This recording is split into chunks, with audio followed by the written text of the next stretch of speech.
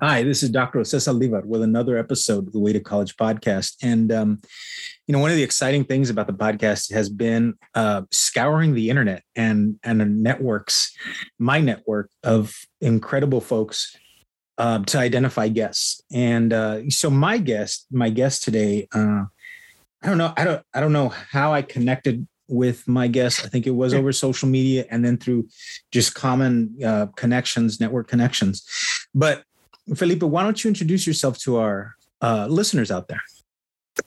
Well, thank you so much for having me on. My name is Felipe Hinojosa. I am a professor of history at Texas A&M University and the newly appointed Assistant Provost for HSI Initiatives here at Texas A&M. I've been at Texas A&M for 13 years, but I was born and raised in Brownsville, Texas. So I'm from the Valley. And I think that's maybe one of the reasons why we came together, right? The connection to the Valley. Yeah, I think so. So Felipe, I always ask all of my guests, I say, if you had to go and identify a starting point in your educational journey, where would that be for you? 1996, no doubt. I was working at Sears in the hardware department, selling paint. I had graduated high school in 1995. And I had just bought a brand new Ford Ranger truck, beautiful truck, because I was making zero money at Sears, but I was making money, and I thought, this is it, man. Like, I've arrived. And like every other teenager in Brownsville in the 90s, I was partying in Matamoros almost every weekend and had great friends and all of that. But there was a point where I don't remember what it was, but there was a point where I thought, if I don't leave Brownsville, I'm not going to do anything. And granted, don't misunderstand me. I didn't have big dreams. It wasn't like I want to do this or that. I wanted to coach high school football and I wanted to teach history in high school. That's all I wanted to do in life. And so, but I knew that going to Texas Southmost College in Brownsville, as great of an institution as that was, I was not motivated to go to class. It was just high school all over again. Mm-hmm. I ran into the same people. We were all skipping class. We thought, let's just go to McDonald's and get some breakfast and get some coffee and we'll get out of here. Why does this even matter? Then I saw in my church, in my home church, I saw an opportunity to participate in what they called an anti-racism drama team. They were advertising this for the summer of 1996. The idea, and the church was organizing it. This was a large nonprofit organization that was organizing this. And what they wanted were African-American and Latino youth to come together, go out to California and spend June, July, and August driving around in a van, putting on skits and dramas, talking about race and racism in our own lives and our own experiences. Blew my mind. First of all, I'm a theater person, so I loved it. I wanted to do some theater. Second of all, I wanted to get out of Brownsville. I applied. I bugged the office because the central offices for the organization putting this whole thing together. And I can send you a picture of the group. But the organization putting this team together was in Akron, Pennsylvania. They were part of the Mennonite. They called themselves Mennonite Central Committee. Still an active organization. You can look them up online, mcc.org. Great organization. They do a lot of social justice work all over the world. I applied, I got in, and I spent the summer traveling with 4 African-American women from Michigan, Virginia, New York, and Florida. One Mexican American or Mexican immigrant, mostly woman from California, and another Mexicano guy from California as well. So there were like 7 of us. And that was the moment. That summer did it for me. I mean, I could go on and on about what was significant, but just to get to the point, all of the people that I was on that tour group with, we would spend every single day together. We would talk about how race and racism had impacted and shaped our lives. But most importantly, I was the only one in that group who did not have an upward trajectory. No. So everybody else on the group was doing very well in college, second, third year, fourth year college students. They were doing very well. They were shocked to hear that my GPA was below 2.0. They were shocked to hear that I didn't really attend class and was not really motivated in college. And many of them would pull me to the side and say, you've got to get your act together. You've got to do something. So it was that nudging from 5 women, by the way, 4 Black women and 1 Mexicana. And that summer of being in a van, traveling from San Diego to Seattle to Tucson and back and forth, talking about issues that affect all of us. I fell in love with reading. I fell in love with these sort of deep conversations. I remember we went to go watch that film, A Time to Kill, with Matthew McConaughey and Sam Jackson. And we went to go have coffee afterwards. And we were talking about race and the South and black and white tensions and where Latinos fit in all of that. And I fell in love, man. I mean, I fell in love with the world of ideas. And that was the summer that changed my life. That's a great story. Now, I want to, there are a lot of different ways we can go with it. By the way, I married that Mexicana on that team. I should just get that out there. Yeah, you can't overlook that. Thank you. I just want to put that out there right now. To at that point, you joined this troop, this group, and I remember I grew up in the Valley. I'm from Elsa. And I'd never experienced overt racism until I left the Valley. Had you, prior to that moment, experienced racism? And would you mind telling us about that experience? What was that? Oh, without a doubt. So, I had grown up leaving the Valley because Dad was a minister in the Mennonite church. And when you're a minister in the Mennonite church, there really aren't too many other Mennonite churches in the Valley. There are a few, but not many. And Dad would go, the church would host all of these conferences in Kansas, Nebraska, Indiana, Illinois, Oklahoma. And we would spend at least once every summer, there was some sort of church camp, church conference that Dad would go to. Dad was one of the representatives for kind of the Latino wing of the Mennonite church in those days. So, as kids, we would always go. And my first sort of coming to the realization that I was different from my white peers was realized. It was very clear to me that I was not white, like that. And it was in terms of socioeconomics. It was in terms of culture. It was in the terms of language, the way that we spoke versus the way they spoke, the level of education that they had versus the level of education that my dad maybe finished 6th grade and that was it. Mm-hmm. My mom, the same thing. My parents were migrant farm workers. All of these folks, there was a sense of generational wealth that they had, experienced. And so the sense of difference and being otherized came early in my life. And then I'll never forget an experience that we had as a family. We took a road trip. I have 5 sisters and 1 brother. So we're a big family. Maybe 94, maybe I was about to finish high school, something like that. We took a big family road trip to Florida. And I'll never forget stopping at, I don't know if it was a Denny's restaurant or kind of a diner kind of subset, but we could feel the tensions as soon as we walked into that restaurant. I could feel them. Mm-hmm. And we had people staring at us. And we finally had the waitress who told us after we had finished our meal that it would be best if we would just leave quickly and quietly. Wow. And they were actually, basically saying you don't even need to pay for the meal. I don't know if people had grown angry over the time that we were there. Wow. I don't know if we were just loud, whatever it was. Yeah. But I remember very, very vividly my brother, who was older than me. I was in high school. My brother was already, he's 14 years older than me. So he was the one kind of handling everything. And I just remember, the sense of bewilderment, of the kind of treatment that we got at that restaurant by the staff the entire time we were there. And then to be asked to leave at the end was kind of the moment of just kind of deep and complete shock. And we've always been, I don't know if this is just a Valley thing or what, but our family was always very kind of, maybe it was a religious thing too, very compliant.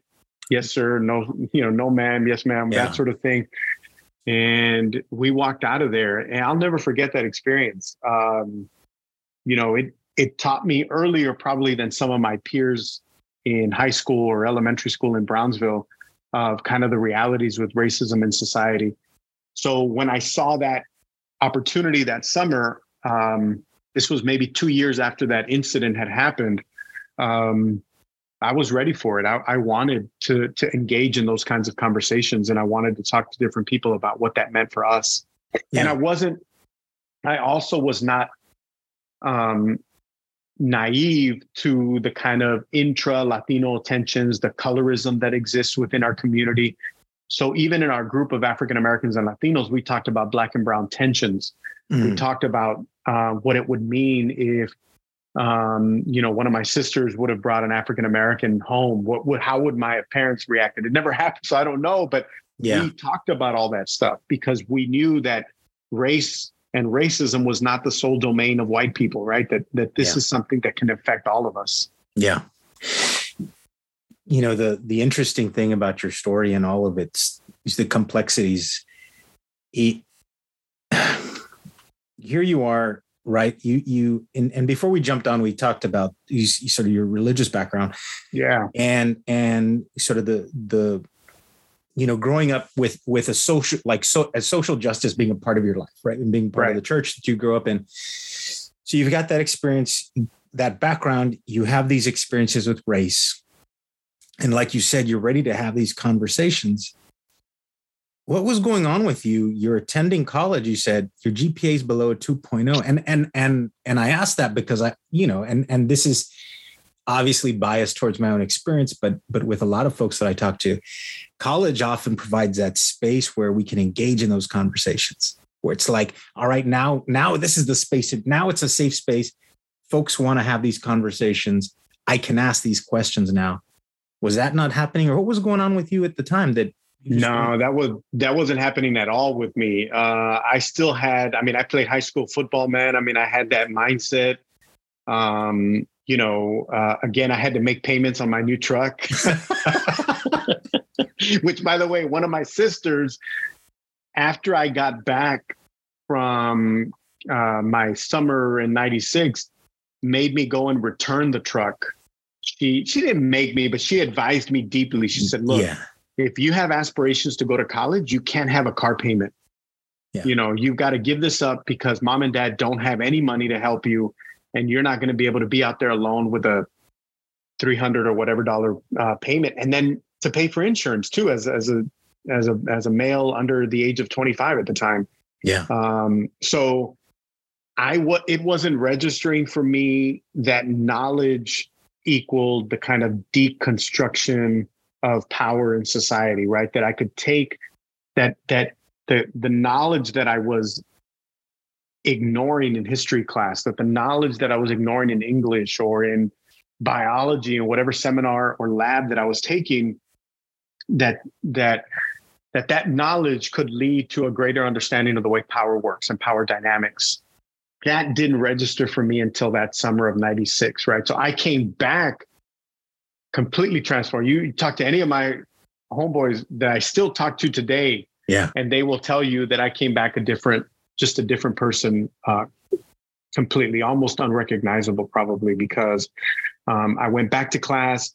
I was intense. I wanted to talk. I had a whole summer of having these great conversations with people that lived in New York City, urban areas and rural areas. And the woman that I eventually married, who was an immigrant, worked in the fields in California, picking grapes and all of that. And I'm this kid from Brownsville that's just trying to find his way.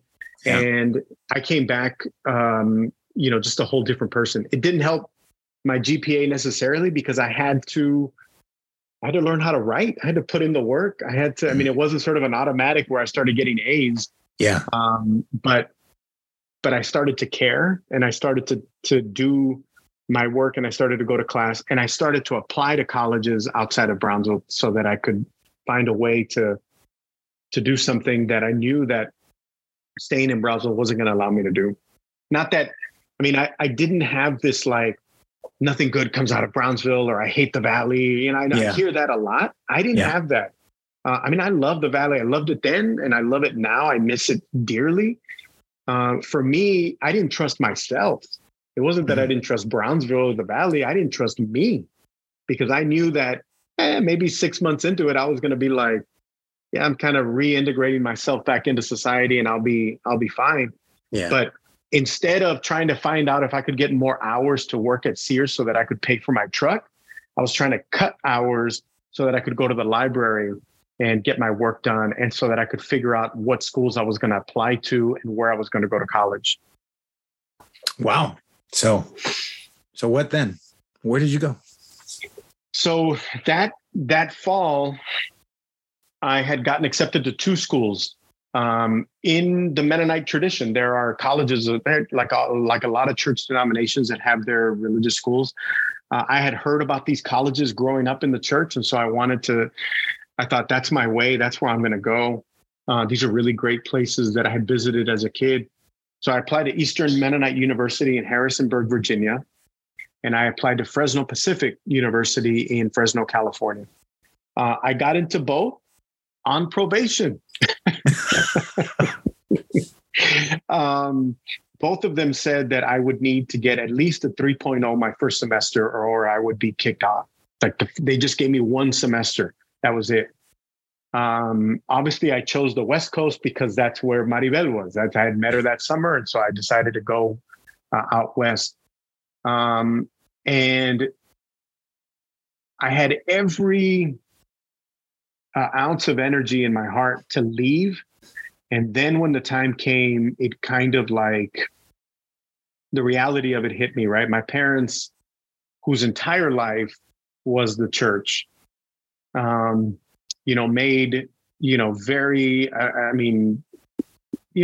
like a lot of work. I don't even know if it was working class income. I think it was even less than that. I mean, they just made very, very little money. My mom didn't work. My dad was, the minister of the church and didn't make much money. So it was very clear. And they told me, we're not going to be able to help you out at all. Not only could we not help you with tuition, I couldn't even pay the insurance, like the health insurance payment, which came outside of the student loan. I remember all of that.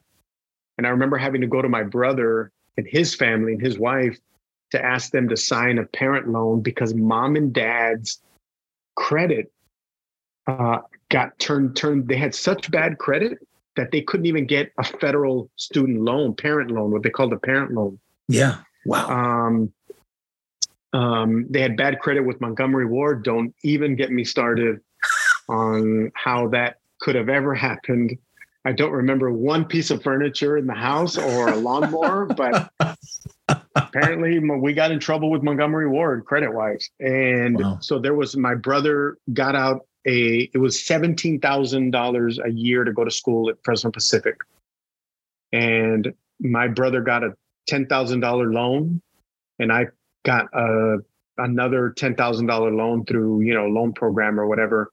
And I paid my I got a minister's scholarship, $500 because my dad is a preacher, and that's it.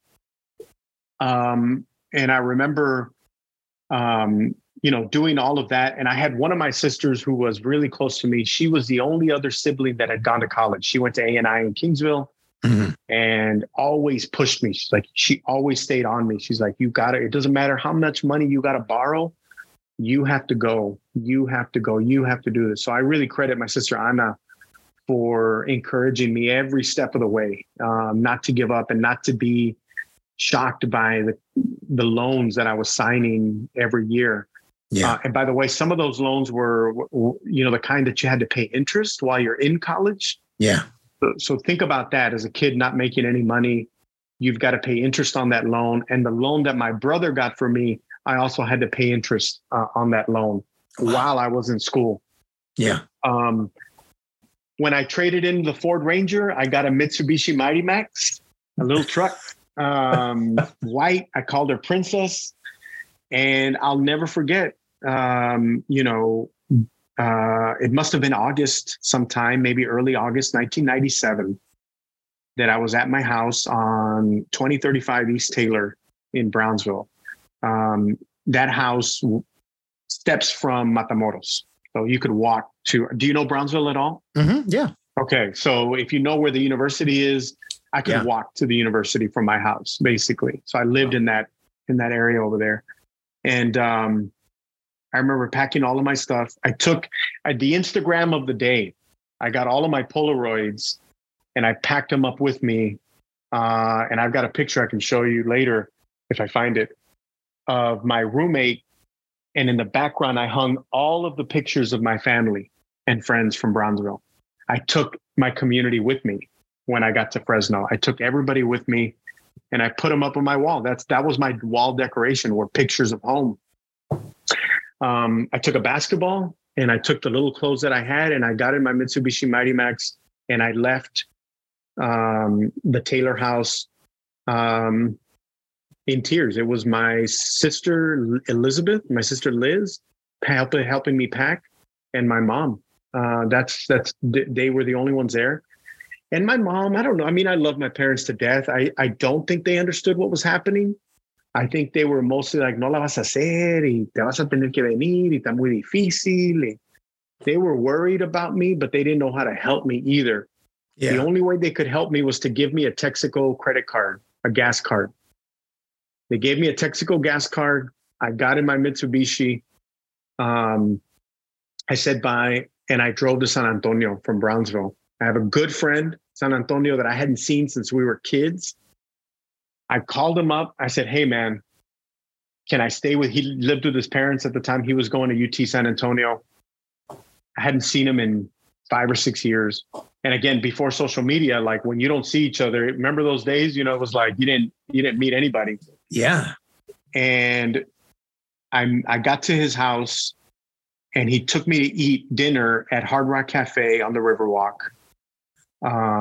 He told me, he said, you're crazy. What are you going to do? You're going to Fresno. Do you know anybody? I said, I don't know anybody. I know Maribel. I'm going to go see her, try to see if this relationship will work. But my mother also told me que tenía una tía abuela. I had my grandmother's sister on my mom's side lived in Fresno. So I had a tía Chonita that was there. And my mom told me, acércate a ella, a ver si te ayuda. Get close to her and she can help you. We had dinner that night. We had great memories. And I got up at 5 a.m. and I hit the road on I-10 from San Antonio and I made it all the way to LA and all the way to Fresno. And I never stopped. I didn't get a hotel. I slept in rest areas and I was alone for the first time in my life. I was driving alone on interstates I had no familiarity with. I had $300 in my checking account and I would stop at every Texaco that I found to put gas and buy some food. Yeah. And that's how I made it. And I got straight to my Tia Chonita's house. I landed there. I lived with her for a week. She was Mormon. I don't know why that matters, but it's strange to me. Yeah. And she told me, no te puedo ayudar mucho. I can't help you much, but you can come over every Thursday and I'll feed you dinner and you can do laundry. And because my parents couldn't go with me to Fresno to unpack and do the whole parent thing, I was alone.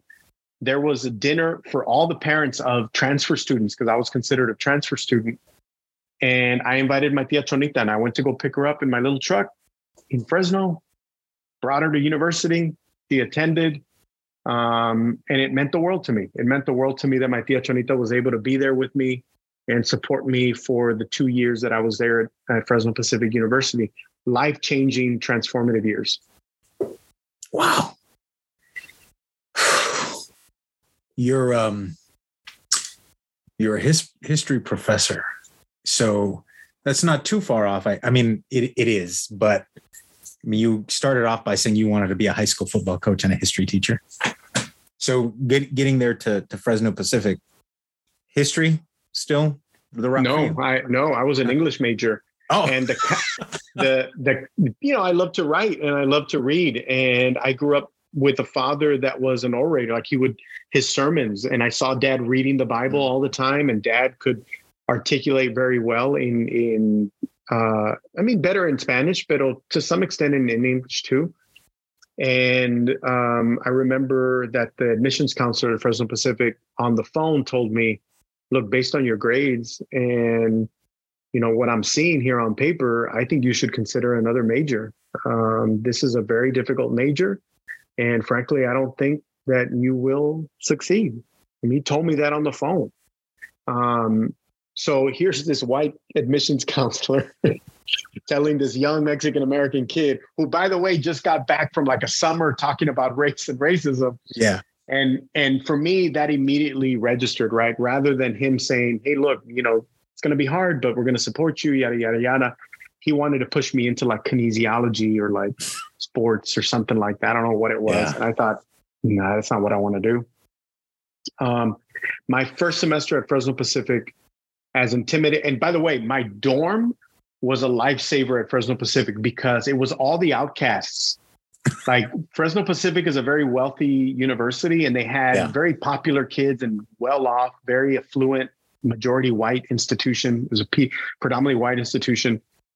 But our dorm, there was another Chicano guy from El Paso who was there. My roommate was from Nigeria. And the other white guys that were in there were all working class white guys that were on the margins of that university back then. So it was like this like motley crew of guys, man, in there. And, the guy from Nigeria, Kelechi, we ended up becoming best of friends. We got along so well.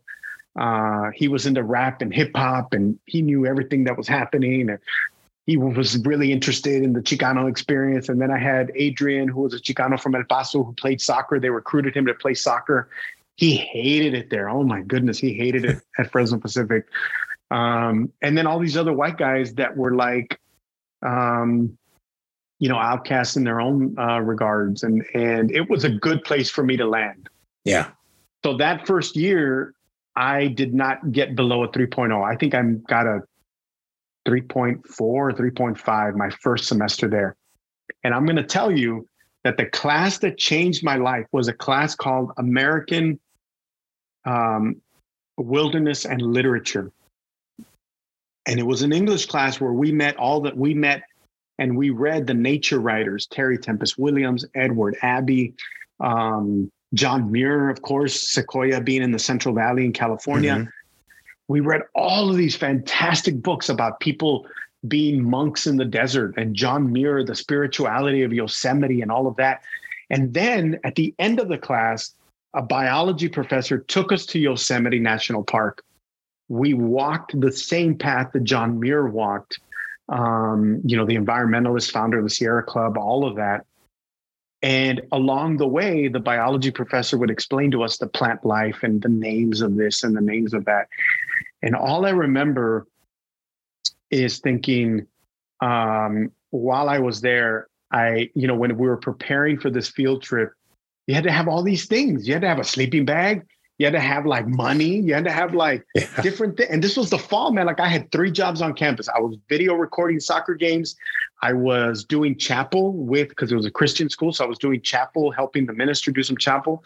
And then I was doing cleaning. I would clean like the gym at the end of events and things like that. So I had 3 jobs and I didn't have a sleeping bag. I didn't have anything, man. So the guys, everybody kind of pitched in and helped me out. And that kind of community, along with my mind was being blown by all of these writers, and to be out in nature was the most beautiful thing ever.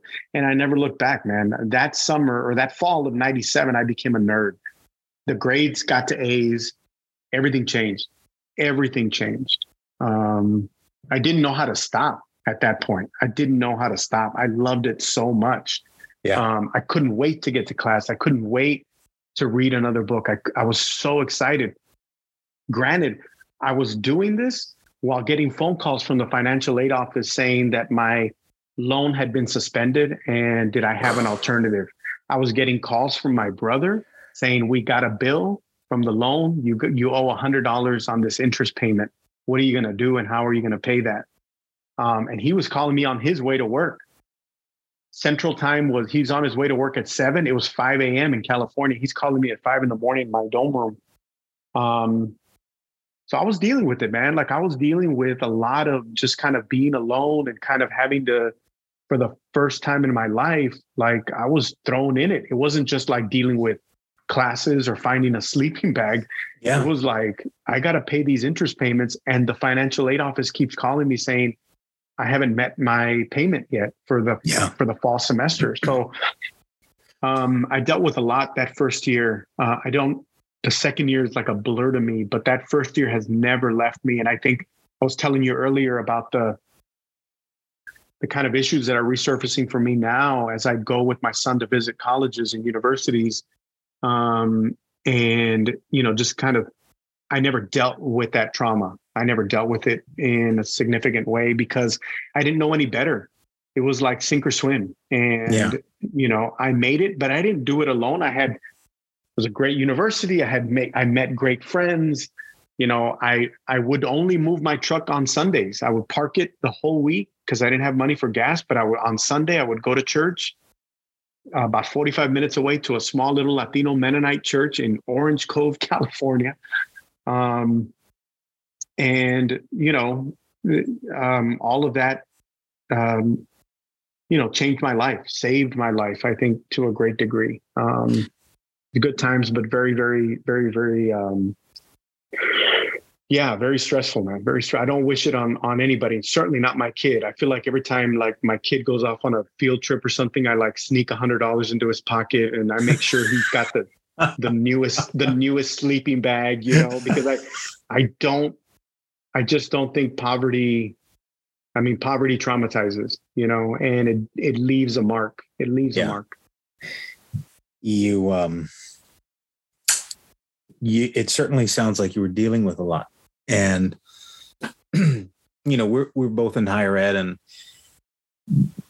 I've spent all of my career working with first year students. So I hear, right, there was a period where I was also within my role. I was also a faculty advisor, so students would come in and I'd get to know them, and I'd hear the financial struggles. I'd hear all of these things. But here you were, thousands of miles away from your community, from your home, getting phone calls from your brother, right? Loans being suspended. At any point, did you have a conversation with yourself where you're like, maybe I'm not cut out for this, or maybe I need to go back? Did that ever cross your mind? That never crossed my mind because I was having too much fun in the classroom. That idea just never crossed my mind. For me, it was always, well, can I find another loan? Is there another place I can borrow money from? And remember, it's the 90s. So like they were giving credit cards away back then, Bank of America was letting you just borrow money. And after 2 years of school there, my last semester having to take 25 credit hours just so I could finish on time. And every semester I was maxed out on hours. I took 18 credit hours. And granted, my story is one. I mean, we were the dorm room that I was in, we were all struggling in our own sort of way. Mm-hmm. And, but I never thought about giving up. I mean, I never thought about it, but I think it was because I had a good, solid community, and I fell in love with learning. If I didn't have the friends that I made there, it might have just been easier to go home. Yeah. Or if I wasn't doing well academically, but I knew that it was in me. Like I just, I knew that it was something that I really, really enjoyed doing. And I didn't have all the perks. I didn't have the benefits that a lot of other students had. I had to work all the jobs that I had to work at and do what I needed to do to get a little bit of money and all of that. But those are two of the best years of my life, no doubt. And driving around in a little Mitsubishi Mighty Max, which by the way, I got tinted windows in Brownsville, and it was too dark. The tinted windows they put in La 14 in Brownsville, I went and some guy he tinted my windows. And, I was driving around California for the most part with my windows rolled down so I wouldn't get pulled over, even when it was cold. And then it was that, and I was an English major, and I'll never forget, Wilfred Martins was my English professor. And I remember going to go see him. I was taking a class, like, I think the name of the class was like Shakespeare or something. I mean, it was a ridiculously difficult class. And I remember I went in and he was like on the phone or something. And I wanted to kind of leave him a note that I wanted to talk to him about my grammar and how I could get better. And I wrote it and I just sort of slid it. And then I kind of waited. And he's on the phone and he kind of looks at the paper and then he scratches the word grammar out and he spells it Grammar. I had misspelled grammar. Okay. I had misspelled grammar to the English professor. The student that wanted help with grammar misspells it. Anyway, it's a traumatic thing, man. Like I just will never, those little moments. And those were, I mean, you talk about being a faculty member. It's why, and being a mentor, it's why mentorship means so much to me because, like, I just think, I mean, maybe that's the way faculty were back in the day, but I don't think like being that hard or harsh helps, especially working class and first generation students. You know what I mean? Like that kind of intimidation scars you more than helps you. You know what I mean? And when you don't know the system, when you are non-white, when your name doesn't match up with everybody else's at the school, those little things, which might seem insignificant, they cut, man. They cut. I went with my head held. I mean, I didn't even talk to him, brother. I left, man. Had my head down and I just took off. He never brought it up. He never said, what did you come see me about? Nothing. And we just moved on. Wow. So, you know, mentorship, you talk about mentorship and all that, that means the world to me, especially with students that don't feel like they fit in at a place like Texas A&M, because I see myself in them. And I know that what they need more than anybody is just somebody that will express a sense of care and some idea of solidarity, you know, like that's all the professors that shaped my life. Yeah, they were brilliant, but I don't remember that. I remember that they cared about me as a human being, right? Yeah. Yeah, absolutely. You finish up there, Fresno Pacific. And then what was next for you? So I finished there and wait. Did you go back to Brownsville to be a football coach? Is that dream gone? No, that dream is still with me. That dream is still with me. I wanted to. Well, you know, I mean, I'm dating Maribel. When I graduated, we're engaged, or we're about to get engaged. I don't remember, but I went to go live in an apartment for the summer of '99 because I graduated college in '99. I left Brownsville with 12 credit hours and I graduated in 2 years at Fresno Pacific. So just do the math in terms of like my summers. Yeah, that's crazy. And my semesters, it was intense, right? But I knew I didn't want to borrow any money. I left with almost $40,000 in debt just in 2 years of school. So which is why I believe in student debt forgiveness. And even though I've paid my loans, I wish that on nobody. Yeah. Like the federal government should absolutely pay everybody's loans. That's my belief. I wholeheartedly believe in that. But I lived with these guys. It was great. It was a great group of guys. We were multi-ethnic. There was a Korean guy, another Chicano guy, and a Hawaiian dude. And we were in an apartment for the summer of '97. I worked at a hardware store again. I went back, but it wasn't Sears. It was something else. One of these standalone Ace Hardware kind of stores. I did that. And then the same organization that had put together the drama team in '96 was hiring in South Texas to do community work with churches, to get border churches in the Valley engaged in social justice work, and especially anti-racism education, not just in the Valley, but the job description said Louisiana, Mississippi, and Texas, right? Different parts of the state. So I jumped on that opportunity because there weren't any other takers, man, at that point. I was working at Ace Hardware. I still did not think about graduate school. I was just like, I got to get a job, man. I got to make money. Yeah. Ace Hardware helped me pay the rent that summer. And then I drove back to the Valley the fall of '97 to start with Mennonite Central Committee, MCC, the organization. And I opened up an office in Edinburgh, Texas in the year 2000. And same year I got married. My wife left California and we both moved into Edinburgh. We lived right off of the square in Edinburgh, Business 281. Yeah. And we lived right off of Business 281. And when I was there and I was working with the organization, I seriously thought this, man, like this was my thinking. I thought, okay, I'm going to work with this organization for a few years, kind of make a little bit of money. I wasn't making much. I was making 20 something. I mean, it wasn't a lot, but I thought, let me get on my feet, start paying these loans, start doing something. Right. Plus I really liked the work. I liked that kind of engagement with race, community, churches, that sort of thing. And I thought, well, I'm here. UT Pan American's like right there. Like, let me go check the master's program, because if I can get a master's degree, don't they pay you more if you're a high school coach and a teacher with a master's degree? That was my justification to go and get a master's degree.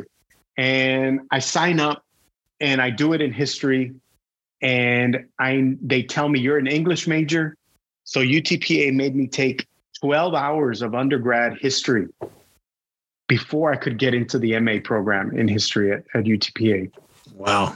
So I started that in 2001. I took a class with Dr. Salmon. Do you remember Dr. Salmon in history? Dr. Salmon.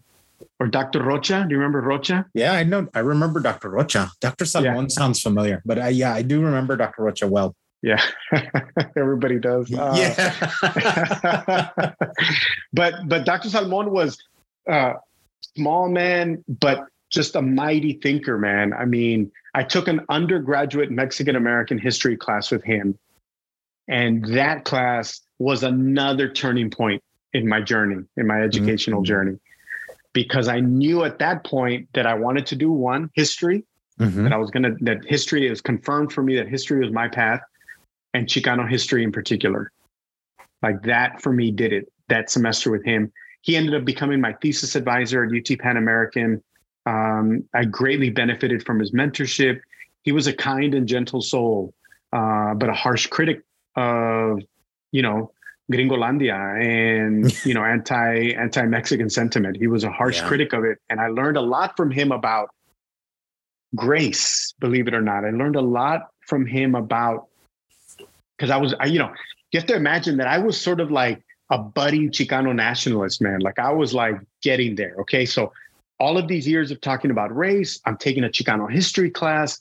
Now it's mi raza primero, the hell with everybody, But when I meet Salmon is like, he's reading my thesis and he's like, Felipe, there was racism. I get it. You say it, every other word is racism this, racism that, racism this.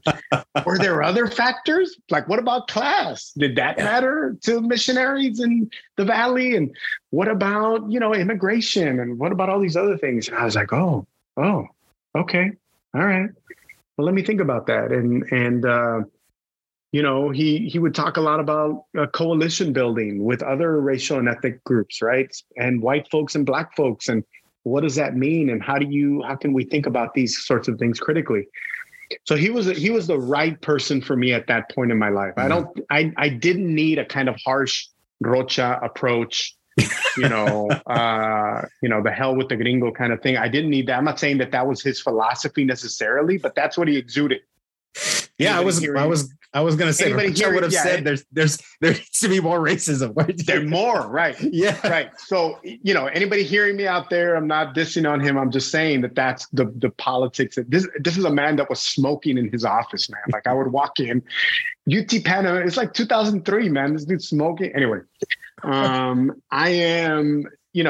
with Dr. Salmon. It was the best decision. And then while I'm there, Professor John Chavez from Southern Methodist University, somebody told us, we were there, right? It's like, hey, this professor is going to come. He wants to recruit PhD students. PhD. Absolutely not. Too much money. I don't even know what the hell that is. I don't have any desire to do that. But I kept getting nudged. And people in seminar who had no desire to go forward would tell me, they're like, I know you want to do this to get paid because you want to work at the school district. And they would tell me, like, I work at the school district. You do not want to work at the school district. You've got potential, man. Like, they told me, like, you could probably make it, you know? And John Chavez came down, talked to us from SMU. But the game changer was when Professor Lupe San Miguel and Professor Luis Alvarez from the University of Houston came down to Pan American. Trini Gonzalez, who is a great friend of mine. I don't know if you know Trini. So Trini is a great friend of mine. He was at the University of Houston at that time, maybe a 4th or 5th year graduate student at that point. He was ahead of me. I was thinking about UT Austin also. And Trini was the guy that said, nah, you don't want to go there. You don't want to go there. Right? Yeah.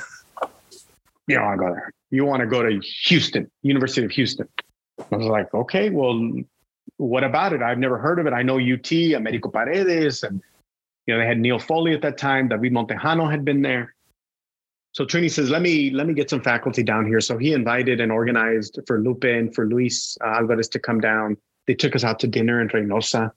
I remember I met Luis Alvarez, who teaches now at UC San Diego. He's written 2 great books, Chicano historian. I respect him greatly. I remember the first time I met him, I said, oh, what year graduate student are you? Because he looks so young. I'm like, you can be that young and be faculty? Like, every professor I had was like 100 years old, you know? Yeah.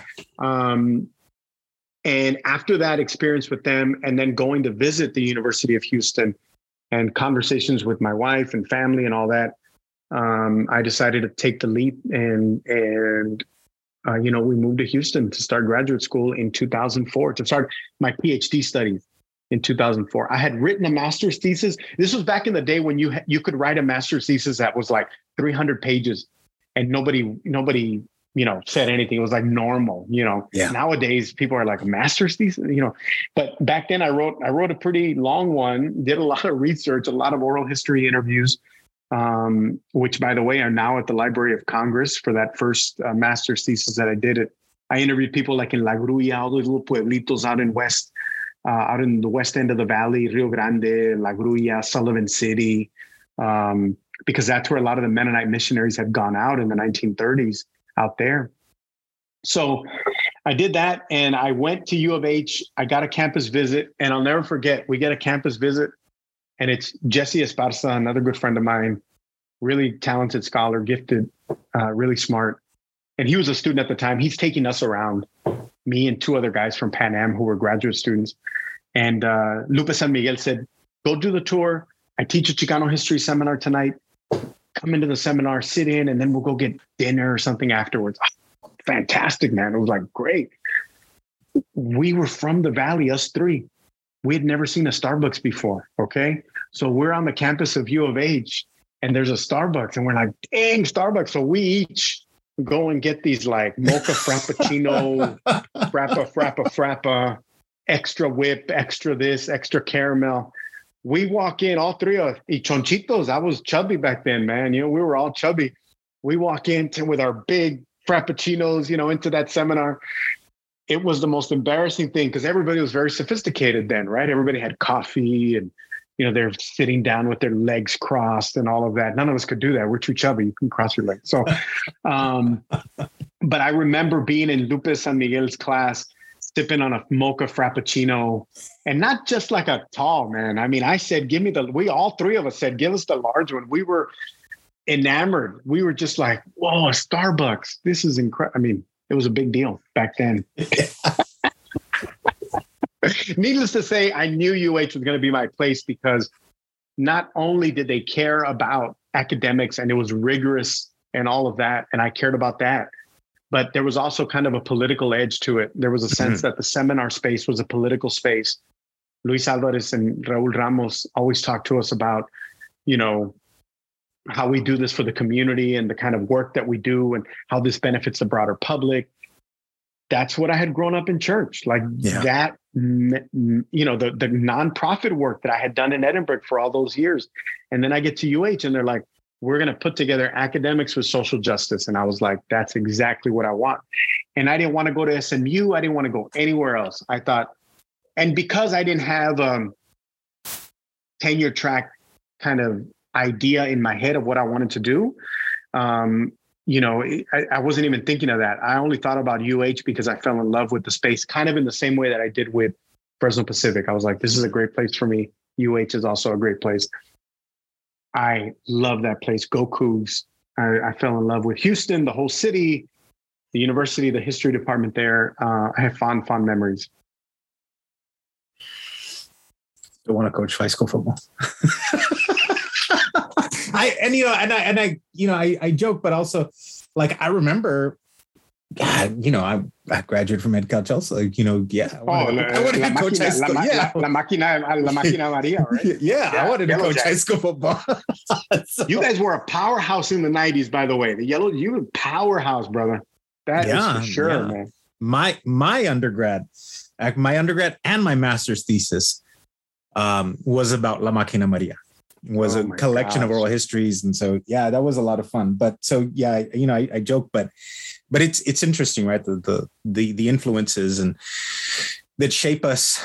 Right. And man, I could see myself totally doing this or totally doing that, and it sounds like your story, like you said, all of these pieces, right? The church, the spaces that you were able to take part in where you could have these conversations, the social justice work, whether it was the community work, whether it was in that caravan doing the anti-racism troop, all of it sounds like you found it all come together at U of H.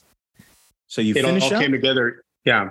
You finish up and then what was next? I finished up in 2009. 5 years it took me to finish the PhD, 2 years of coursework, 3 years of dissertation and research and all of that. And, oh man, the dream was to go back to the Valley. No more to coach football. I had kind of moved on from that primarily because I thought I invested a lot in this education. I need to kind of step it up a little bit. Yeah. I went back to the Valley and my dream was to teach at South Texas College at that point. I wanted to get a job there. Or even at Pan Am if they would hire me, and live in the Valley, barbecue every weekend, go to protest marches, raise some babies, have a family. My entire family's in Brownsville. I would have lived a great life. And then A&M puts out a job offer for a position, not just in 20th century history, 20th century Latino history. And I remember I'm at Starbucks on 10th and Nolana. Yeah. Okay. I don't know if it's still there, if that Starbucks is still there.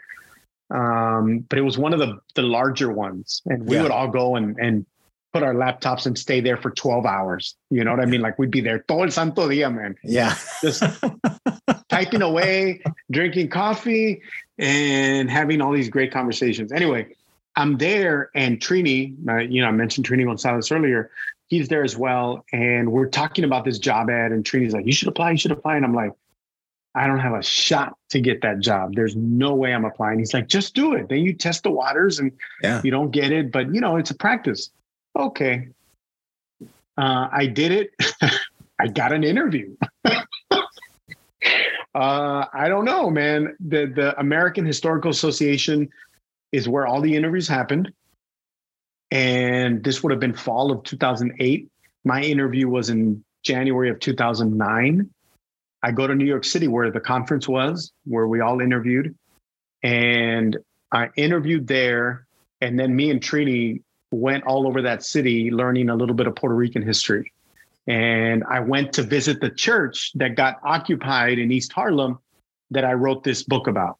Okay, so back then empieza la idea about, I want to write about this church. Yeah.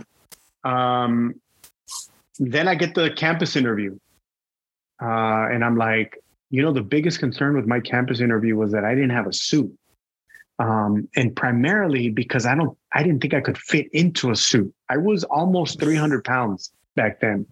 I was big, man.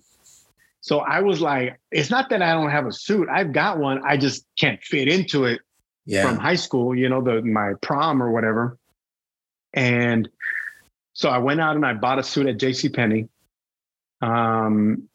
made it to the interview, did the interview, didn't think I had any chance. But I got the call back.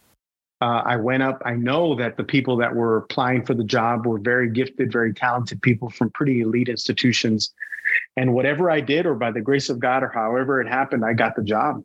And I started at Texas A&M in the fall of 2009. So you're talking about a kid that goes from, not knowing how he's going to pay that tuition bill in the fall of 97 to about 12 or so years later, teaching at a pretty prestigious Research One institution.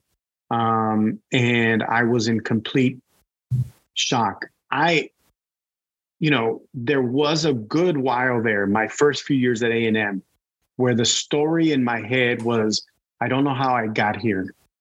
I don't know how this happened. Yeah. And I probably shouldn't be here.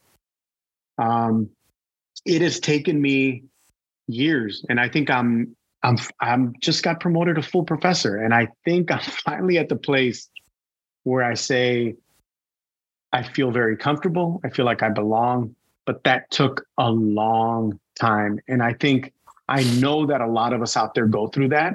Yeah. I don't think I would have survived it without the kind of mentorship that I got. And so the theme with me is every step of the way, people in positions ahead of me that kind of took me under their wing and said, just calmate, you're going to be all right. You're going to be okay. Don't freak out.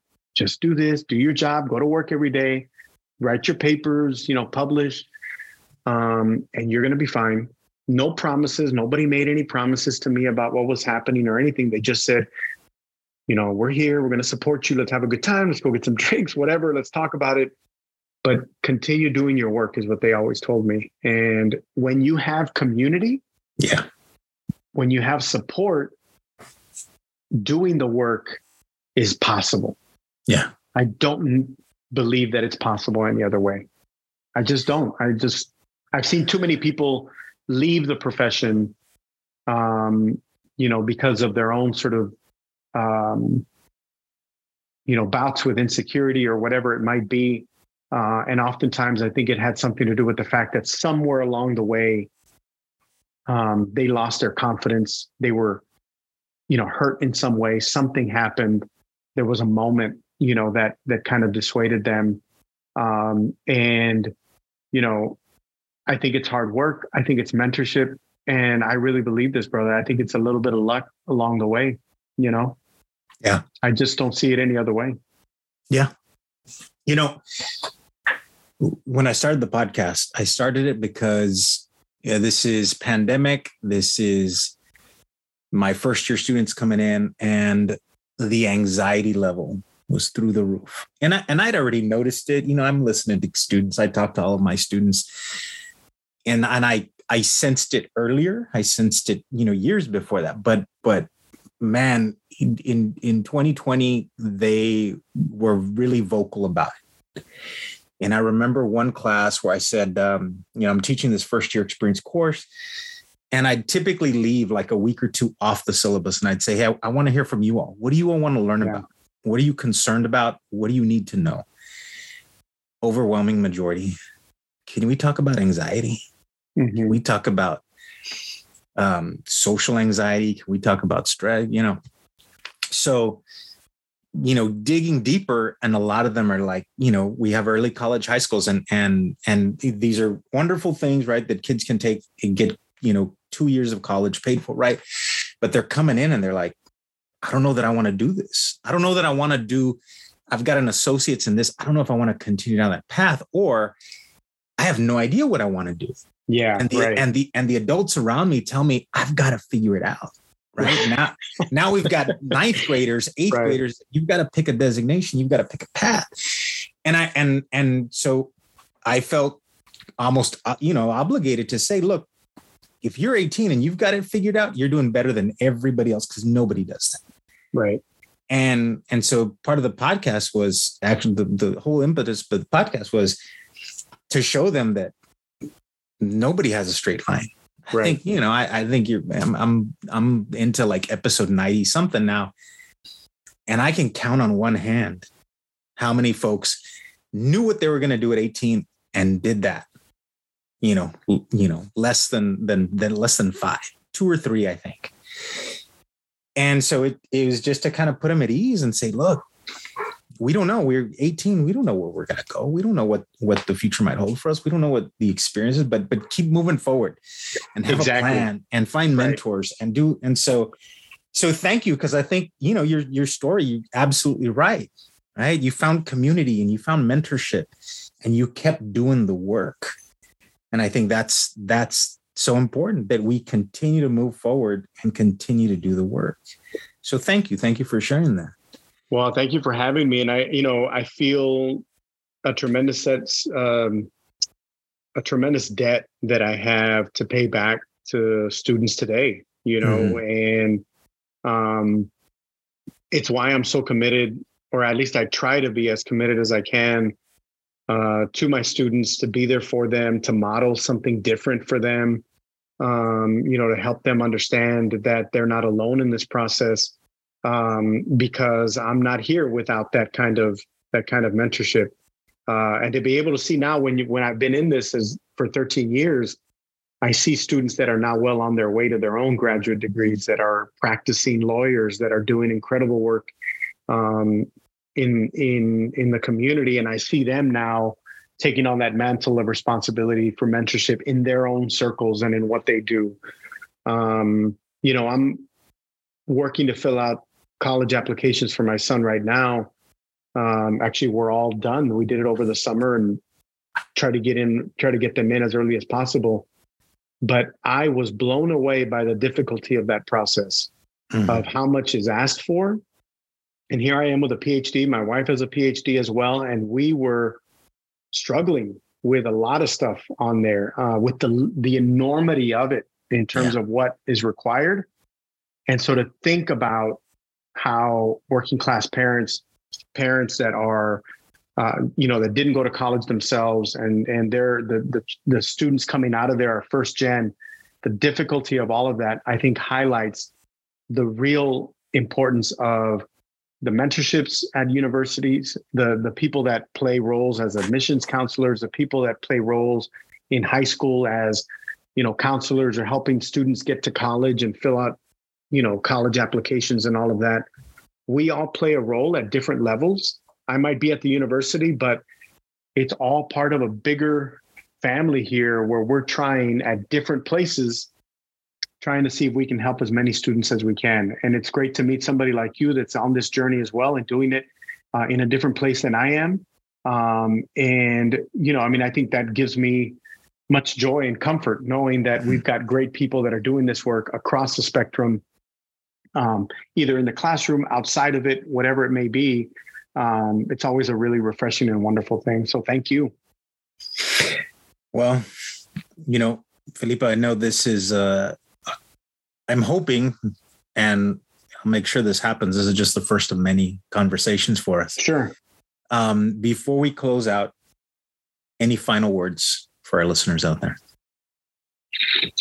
Well, I mean, things are, things are and have been for a good while now, very difficult. I can understand your comment about anxiety and the levels of anxiety because I feel it as well. I think that in terms of kind of making it through that, I hope that everybody out there works as hard as they can to push back against any desire to isolate, to push back against any desire to kind of go it alone.